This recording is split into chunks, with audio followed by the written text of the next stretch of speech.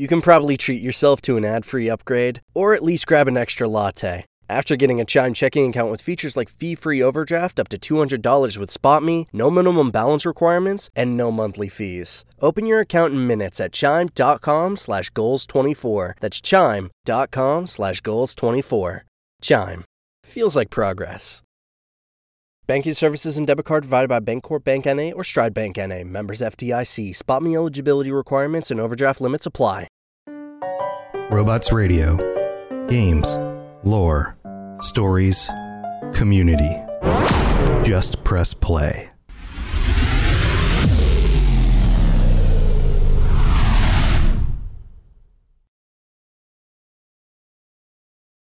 This show is brought to you by our patrons at patreon.com/ElderScrollsLorecast. Robots Radio presents The Elder Scrolls Lorecast. Welcome to the Elder Scrolls Lorecast, a place where the Elder Scrolls community can come together to discuss the boundaries of our knowledge about the universe of the Elder Scrolls.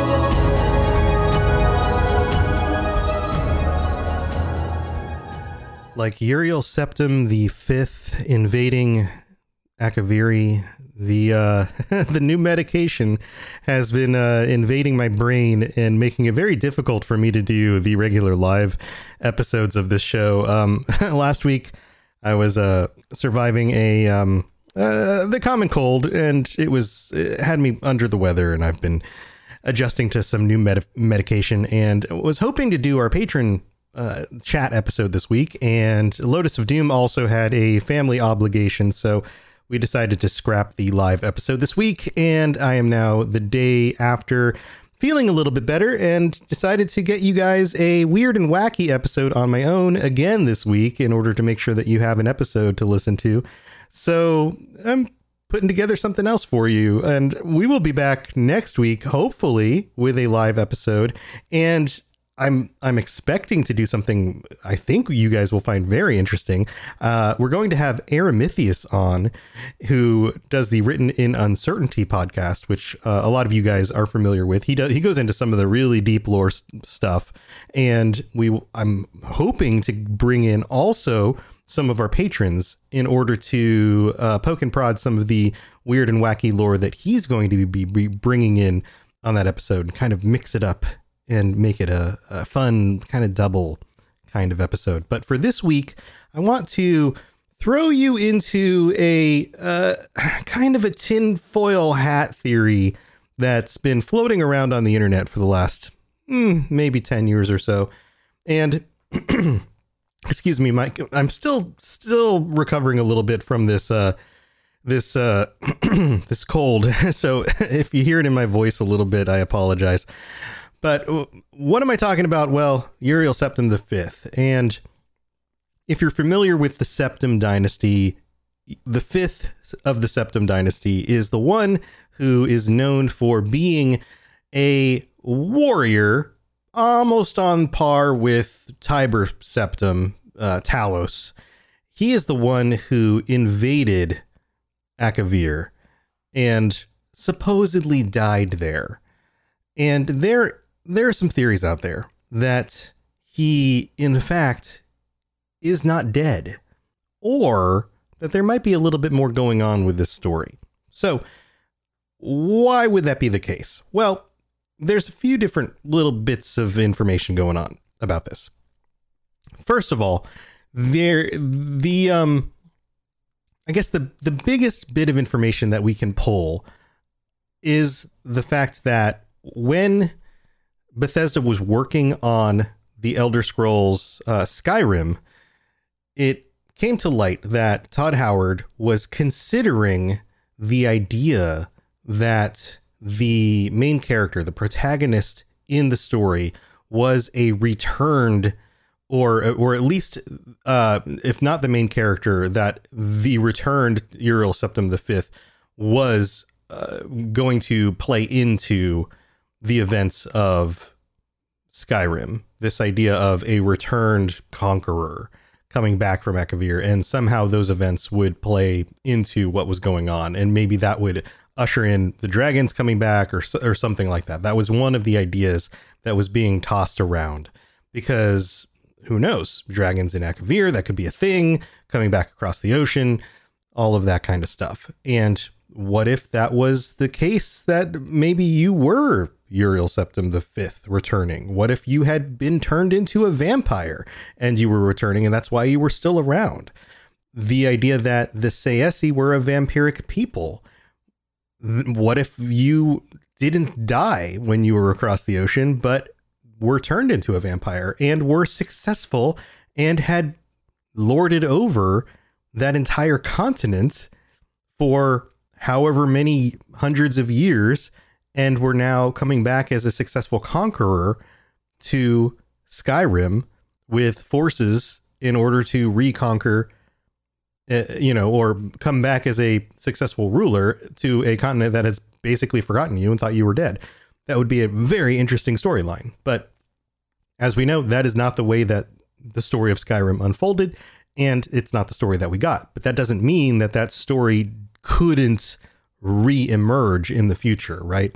So people have played with this idea. You get posts on Reddit like, could Uriel Septim 5 still be alive? And this is a post from 6 years ago. And there's a user on Reddit, every user on Reddit starts with PRVOROD, who says Uriel Septim the Fifth had been seen dying, shot by arrows or something, by 2 Imperial soldiers during the Battle of Ionith, which is true. As far as I know, no body was recovered, which is also true. So the question about him being dead is still open. Now we know, at least we are told, that the Sayesi are vampiric snake people. They could infect the Emperor with vampirism to keep him alive and extend his life. Why, you ask? Well, maybe just to get information about Tamriel. We know who knows more about the Empire than the Emperor himself. They could want him for another reason too. The worst enemy of the Sayesi are the Kapotan. That's assuming some stuff there, but sure. The ruler of the Kaputan is Tashraka, the tiger dragon. Dragon, having Uriel, a dragonborn, around is like saying, our pet can eat your soul, stay away. Uriel lit the dragon fires, so he is blessed by Akatosh, meaning that with the right approach, he can learn how to absorb dragon souls or shout. Sayesi know that and want him as a kryptonite for Kapotan's leader. So obviously this is a stretch, right? But the idea that he would be very useful to them makes some sense. And we know from the events of Elder Scrolls Online that the Sayesi have in the past invaded Tamriel during the early Second Era, I believe it was. And they have an understanding of the rulers of the Empire and Dragonborn and those kinds of things. So it could make sense that they would go, oh, this could be a very advantageous individual to have on our side. Why don't we keep him around? So let's dig into the actual events as we have them. And in the there's a few different documents that we actually have of the events of the Third Era, and it's around 290, and that's the Battle of Ionith. And before the Battle of Ionith, we have the invasion and the successful conquest of these different islands between Tamriel and Akivir. And some of this is laid out in a brief history of the Empire, but most of this actually comes from the report Disaster at Ionith, which is a document that you can read in Oblivion and Skyrim. And I wanted to actually take the time in this episode to read through all of this and get through all the detail here. And in doing this, I always want to make sure that you guys listen to this with the perspective of these things are always written, as always, with a specific purpose in mind. These things are written with a purpose, from a perspective, with an agenda. And maybe that agenda is to convey the truth. Maybe the agenda is to sway somebody's opinion. Maybe the agenda is to convey something that didn't actually happen, right? So we always have to keep that in mind. So the document is fairly long, but it's not super long. So let's just go through it and see what it says. So part 1, preparations. The emperor's plans for the invasion of Akivir were laid in the 2070s when he began the conquest of the small island kingdoms that lie between Tamriel and Akivir. With the fall of the Black Harbor in, and of course I'm going to get some of these names wrong, Asraniet in 2082, Uriel V was already looking ahead to the ultimate prize. He immediately ordered extensive renovations to the port, which would serve as the marshalling point for the invasion force and as the main supply source throughout the campaign. At this time, he also began the construction of the many large ocean-going transports that would be needed for the final crossing to Akivir, in which the Navy was previously deficient. Thus, it can be seen that the Emperor's preparations for the invasion were laid well in advance before even the conquest of Esraniet was complete and was not a sudden whim, as some have charged. So, off the bat, the idea that he was laying plans to get to Akivir is very clear. He wasn't just picking off these islands willy-nilly, right?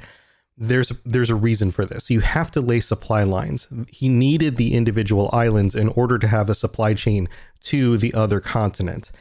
You need that. That has to work. So he'd set that up from the beginning. When Prince Bashaman yielded Esraniet to imperial authority in 284, the emperor's full attention could be devoted to planning for the Akiviri campaign. Naval expeditions were dispatched in 285 and 286 to scout the sea lanes and coastlands of Akivir, and various imperial intelligence agents, both magical and mundane, were employed to gather information. On the basis of all this information, the kingdom of the Saesi in the southwest of Akivir was selected as the initial target for the invasion. Meanwhile, the emperor was gathering his expeditionary force. A new Far East fleet was created for the campaign, which for a time dwarfed the rest of the navy. It is said to be the most powerful fleet ever assembled in the history of Tamriel. So they had a gigantic fleet created for this. So this wasn't a small undertaking. This was a very serious thing. The 5th, 7th, 10th, and 14th legions were selected for the initial landing, and the 9th and 17th to follow as reinforcements once the beachhead was secured. While this may seem to the layman as relatively small fraction of the army's total manpower, it must be remembered that this expeditionary force would have to be maintained at the end of a long and tenuous supply line. In addition, the emperor and the army command believed that the invasion would not be strongly opposed, at least at first. Perhaps most crucially, the navy had only enough heavy transport capacity to move 4 legions at a time. It would be noted here that the commission does not find fault with the emperor's preparations for the invasion based on the information available prior to invasion, which, while obviously deficient in hindsight, great effort had been made to accumulate. The commission believes that the emperor did not act recklessly or imprudently. Some have argued that the expeditionary force was too small. The commission believes that, on the contrary, even if shipping could have been found to transport and supply more legions, an impossibility without crippling the trade of the entire empire, this would have merely added to the scale of the disaster. It would not have averted it. Neither could the rest of the empire be denuded of legions. The memory of the Cameron usurper was still fresh, and the emperor believed, and this commission agrees, that the security of the empire precluded a larger concentration of military force outside of Tamriel. If anything, the commission believes that the expeditionary force was too large. Despite the creation of 2 new legions during his reign and the recreation of a 5th, the loss of the expeditionary force left the empire in a dangerously weak position relative to the provinces, as the current situation makes all too clear. The suggestion that the invasion of Akivir was beyond the empire's current strength, even if the emperor could have fielded and maintained a larger force in Akivir, the empire may have disintegrated behind him. So notice that this is done in the framework of a commission that is criticizing or criticizing in the terms of not necessarily how we use the phrase criticizing today, with the assumption that you are laying blame, but criticizing as in like critiquing what is happening and trying to determine what happened and why it went wrong, right? This is a post-mortem on the events. So part 2, the invasion of Akivir. The expeditionary force left Black Harbor on the 23rd Rain's Hand, 288, and with fair weather landed in Akivir after 6 weeks at sea. The landing site was a small Sayesi port at the mouth of a large river, chosen for its proximity to Tamriel, as well as its location in a fertile river valley, giving easy access to the interior as well as good foraging for the army. All went well at first. The Sayesi had abandoned the town when the expeditionary force approached, so they took possession of it and renamed it Septimia, the first colony and the new imperial province of Akivir. While the engineers fortified the town and expanded the port facilities to serve the Far East fleet, the emperor marched inland with 2 legions.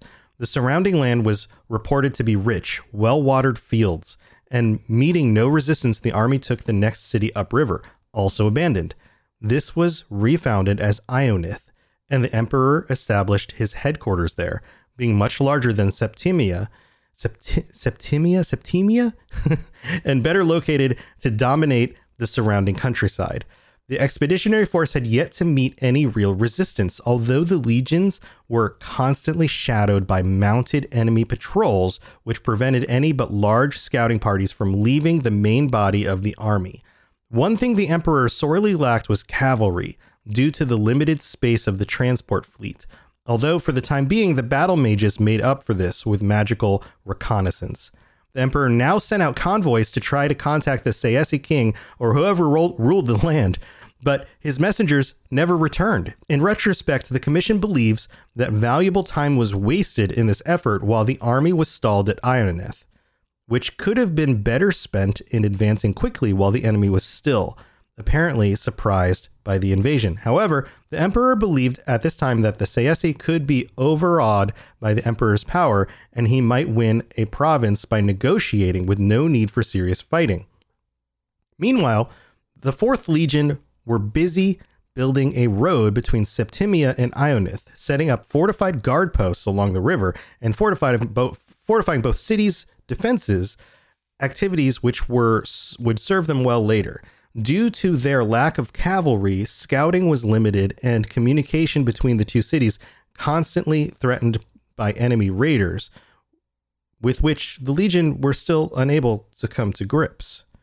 The original plan had been to bring the 2 reinforcing legions across as soon as the initial landing had secured a port, but the fateful decision was now taken to delay their arrival and instead began using the fleet to transport colonists. The emperor and the council agreed that, due to the complete abandonment of the conquered area by its native population, colonists were needed to work the field so that the expeditionary force would not have to rely entirely on the fleet for supplies. In addition, unrest had broken out in Neslia, another name, athwart the supply route to Akivir, and the council believed the 9th and 17th legions would be better used in repacifying those territories and securing the expeditionary supply lines. So they're having some issues with the actual supply line pathways and supplying everybody with things. So they're trying to maintain everything along the way and also manage the fields in these new areas in order to give the legions the food that they need in order to feed them. The civilian colonists and their supplies began arriving in Septimia in mid-Hearthfire, and they took over the preparation of the fields, which had been started by the legionnaires for a spring crop. A number of cavalry mounts were also brought over at this time, and the raids on the 2 imperial colonies subsequently fell off. Sayesi emissaries also finally arrived in Ionith, purportedly to begin peace negotiations. and the expeditionary force settled in for what was expected to be a quiet winter. At this time, the council urged the emperor to return to Tamriel with the fleet to deal with many pressing matters of the empire while the army was in winter quarters.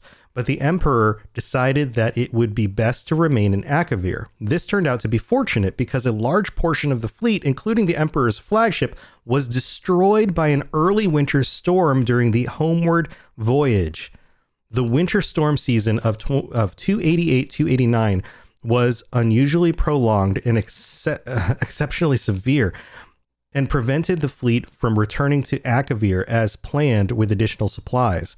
This was reported to the emperor via battle mage, and it was agreed that the expeditionary force could survive on what supplies it had on hand until the spring. So this is a turn of events for the worse. So let's summarize what's going on. They've landed on the continent. They've taken basically 2 cities without any conflict. They've basically been abandoned. The CSA have pulled back and they've gone, holy crap, who are all these armies coming in? We're just going to let them take the land. And they've done nothing about it.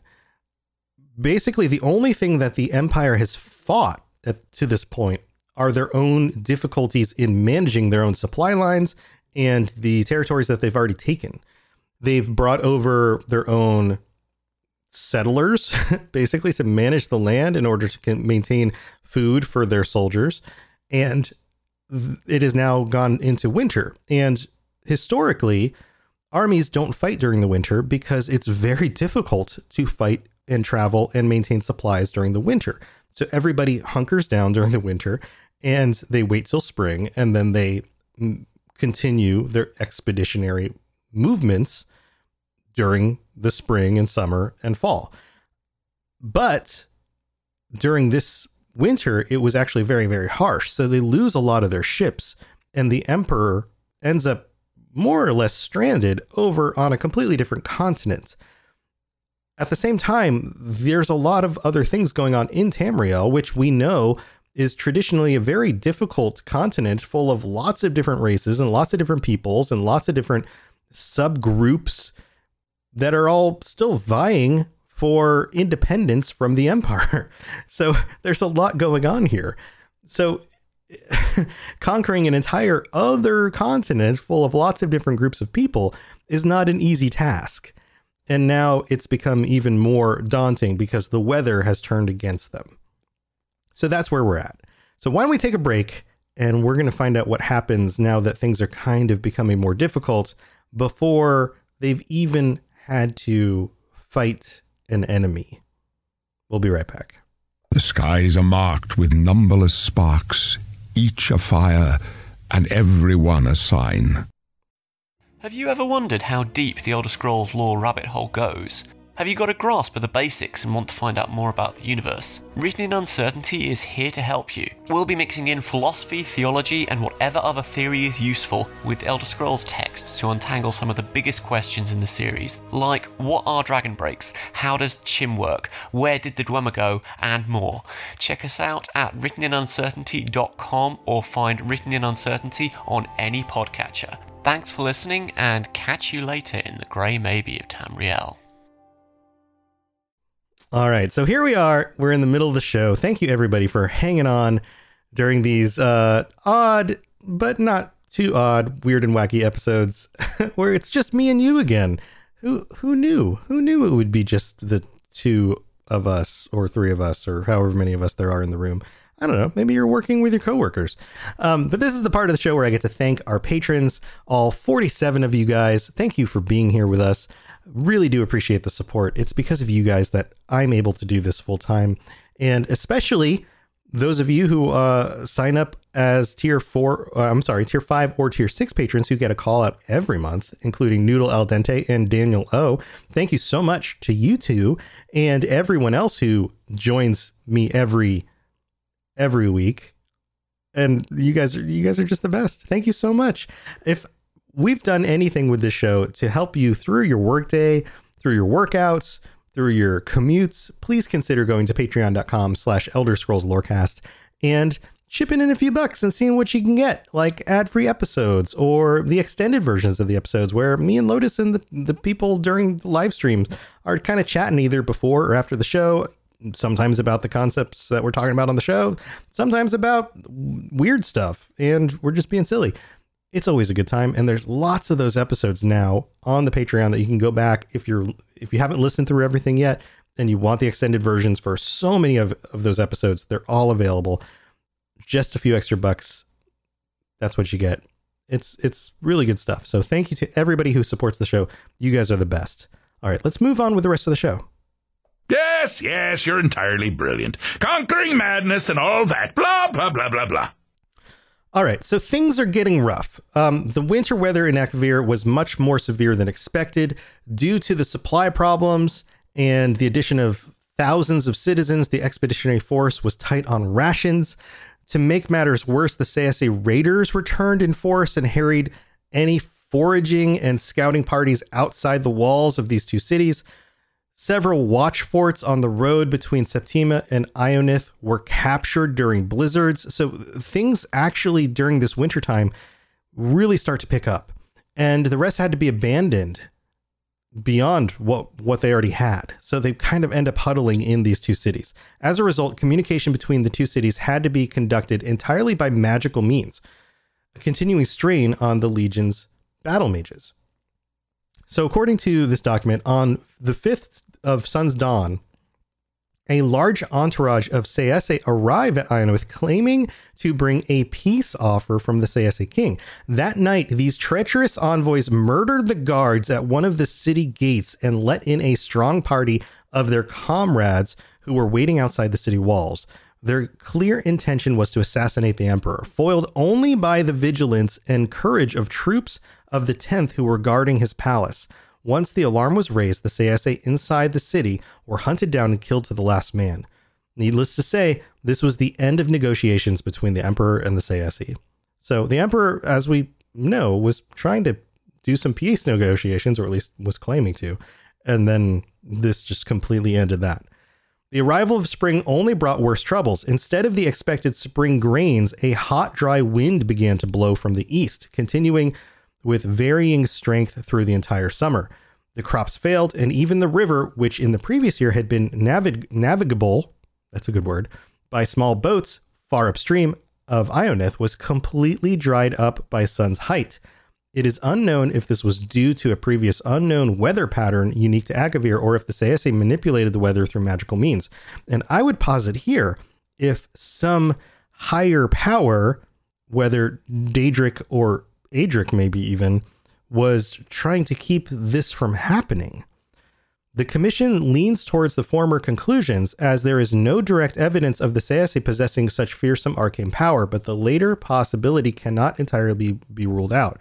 Due to prolonged bad weather, the supply fleet was late in setting out from Black Harbor. It finally left port in early Second Seed, but was again severely mauled by storms and limped into Septimia 8 weeks later, much reduced. Because of the increasingly desperate supply situation in Akivir, the Emperor dispatched most of his battle mage corps with the fleet to assist in weathering the storms, which seemed likely to continue all summer. So the storms have continued from winter through most of the year so far.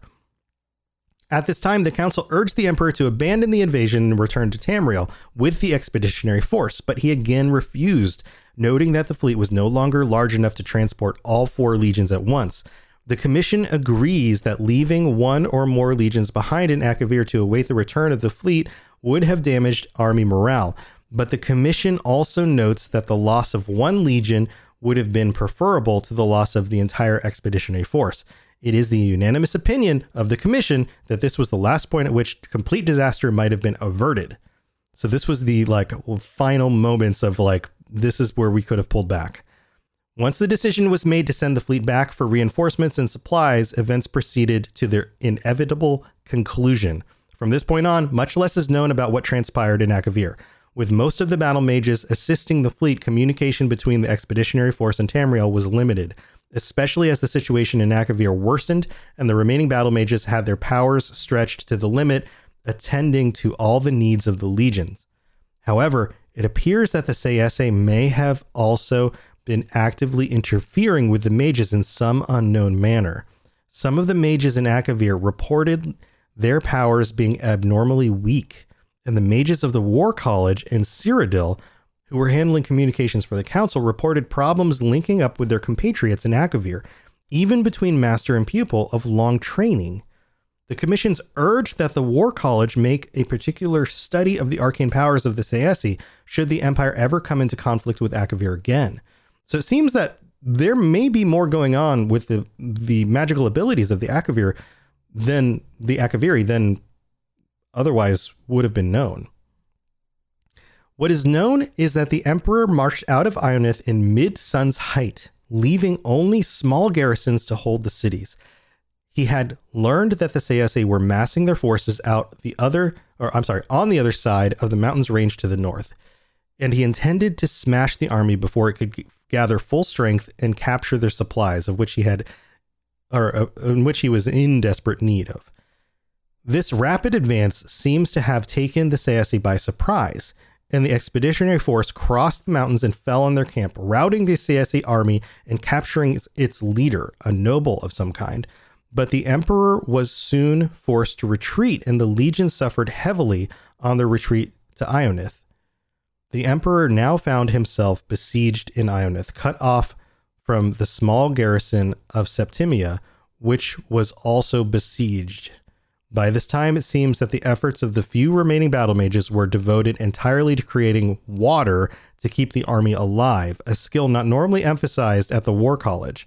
The fleet had arrived safely back to Black Harbor thanks to the Battle Mage Corps, but all attempts to return to Akivir were frustrated by a series of ever more savage storms that battered Esraniet through the rest of 289. The council's last contact with the Emperor was in early frostfall.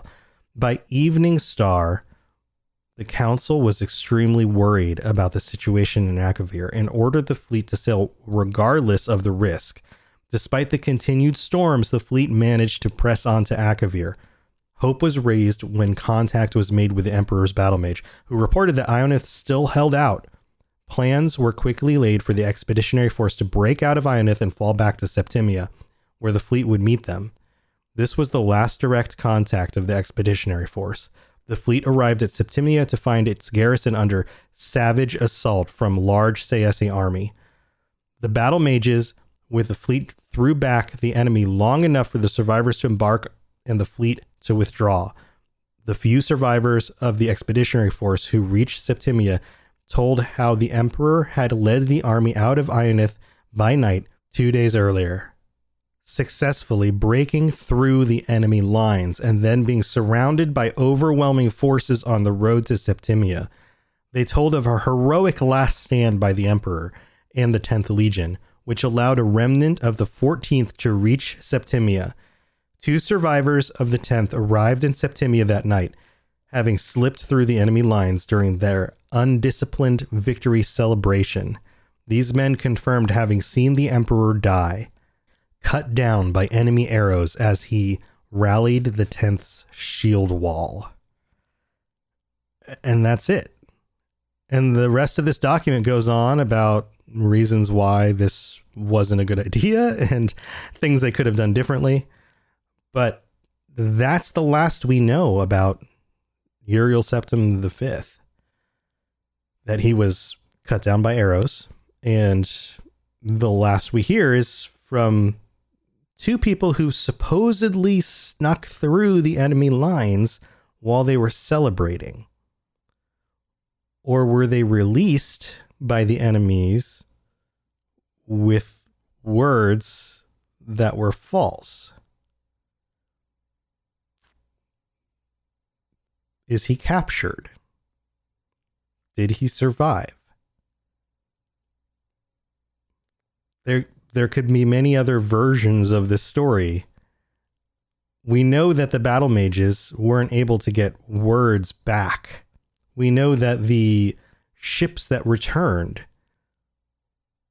were limited on survivors. the events that happened in those last few days were clouded by the chaos of the conflict. Any number of things could have happened differently. This is one of those things where the events of history are told by the survivors, but the way the events of history are remembered completely differently by so many different people. And the stories take on their own versions. So what really happened to Uriel Septim V? And why was it so important to conquer Akivir? And why did he feel that he had enough strength to do so? It seemed like it was a relatively easy, I was going to say, it seems like it was like a relatively easy ability. Like, what's the right word here? The Akiviri forces had a relatively easy time pushing them back out off of the mainland. But I mean, you could say that the weather had something to do with it too. Yes, there's that. It is always hard for a conquesting army to gain a foothold on land, but that wasn't the difficulty here. They got the foothold. That part was easy. The hard part for them was after they got the foothold and they already had the armies on the land. The reason why they were doing this in the general understanding is that the Septim dynasty had retaken power over the Cameron usurpers. And so they were trying to show that they were still powerful, that they were still able to do bold and powerful things. And so even having some success at this at all would have shown power. They didn't need to conquer an entire other continent. They also didn't need to have the emperor over there managing it all on his own. He could have sent generals to do that. Why was it so important for him to be over there? Or to continue staying there when his advisors were saying, come back home? It seems like there's more going on here. Now, there's echoes of Roman history in this. And you could probably point to many different things going on in the history of Roman engagements and Roman emperors leading armies in the field in order to gain glory and those kinds of things. That happened a lot. But what was the real story? And is he still over there? And why haven't we heard anything from the Sayesi since this? What's really going on? I wonder if we're going to get more of this in Elder Scrolls 6. I think it would be really cool if we get echoes of some of this in the future. I'd love to hear what you think about this. Feel free to join us on the Robots Radio Discord. Let me know what you think. And I look forward to seeing you guys during the live shows. We'll be back next week, Thursday night, 9 p.m. Eastern, 6 p.m. Pacific at twitch.tv/robotsradio. And we'll be chatting with Aramithius. He's going to be tackling some of the weird and wacky lore stuff that we haven't covered yet. And we'll be doing it potentially with some of our patrons, some of our tier 4 and higher patrons who might be joining us for that episode as well. So we'll see you next week. Thanks for joining me, everybody. Talk to you guys later. See ya. Thanks for listening to the Elder Scrolls Lorecast.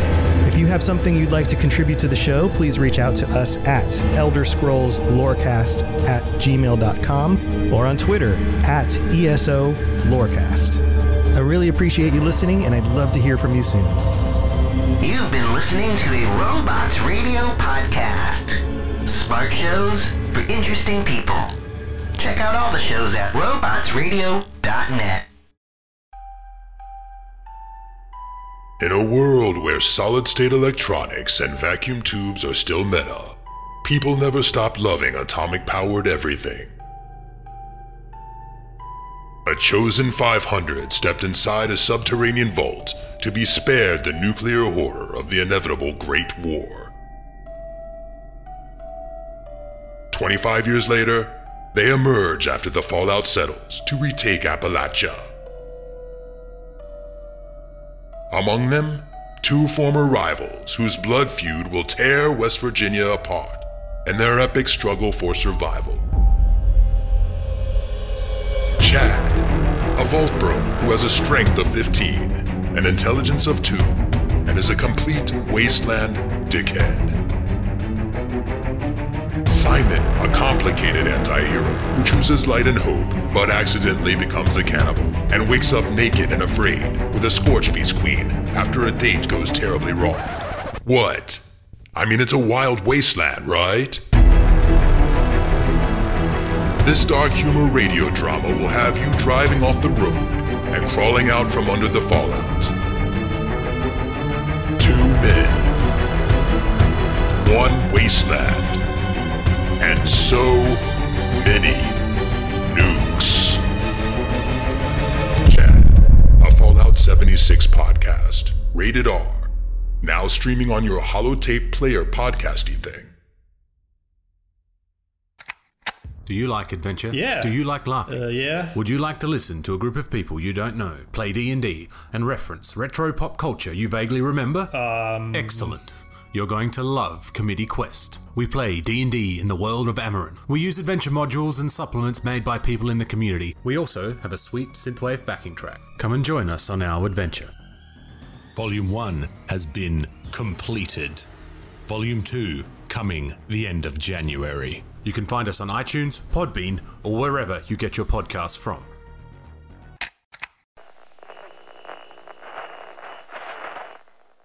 Hey, all you wannabe raiders out there, it's your bestest girl Rose coming at ya from top of the world. Now, it's time for your local traffic and weather. Well, looks like almost everyone's still dead, so traffic is at a standstill. And now a word from our sponsor, because they're totally not bribing me with massive amounts of chems or anything. Seems as the stuffed shirts are back at the White Springs playing games with that total loser Modus. But hey, if that's your thing, whatever. So if all you squares wanted to hear more totally sort of, but maybe not boring stories about rebuilding Appalachia and being all goody two-shoes, definitely not raiders, check out this thing they call a podcast. The Modus Files. Whatever that's supposed to be. On Spotify, iTunes, and wherever else you listen to those things. Double ugh. They are not paying me enough for this. Till later.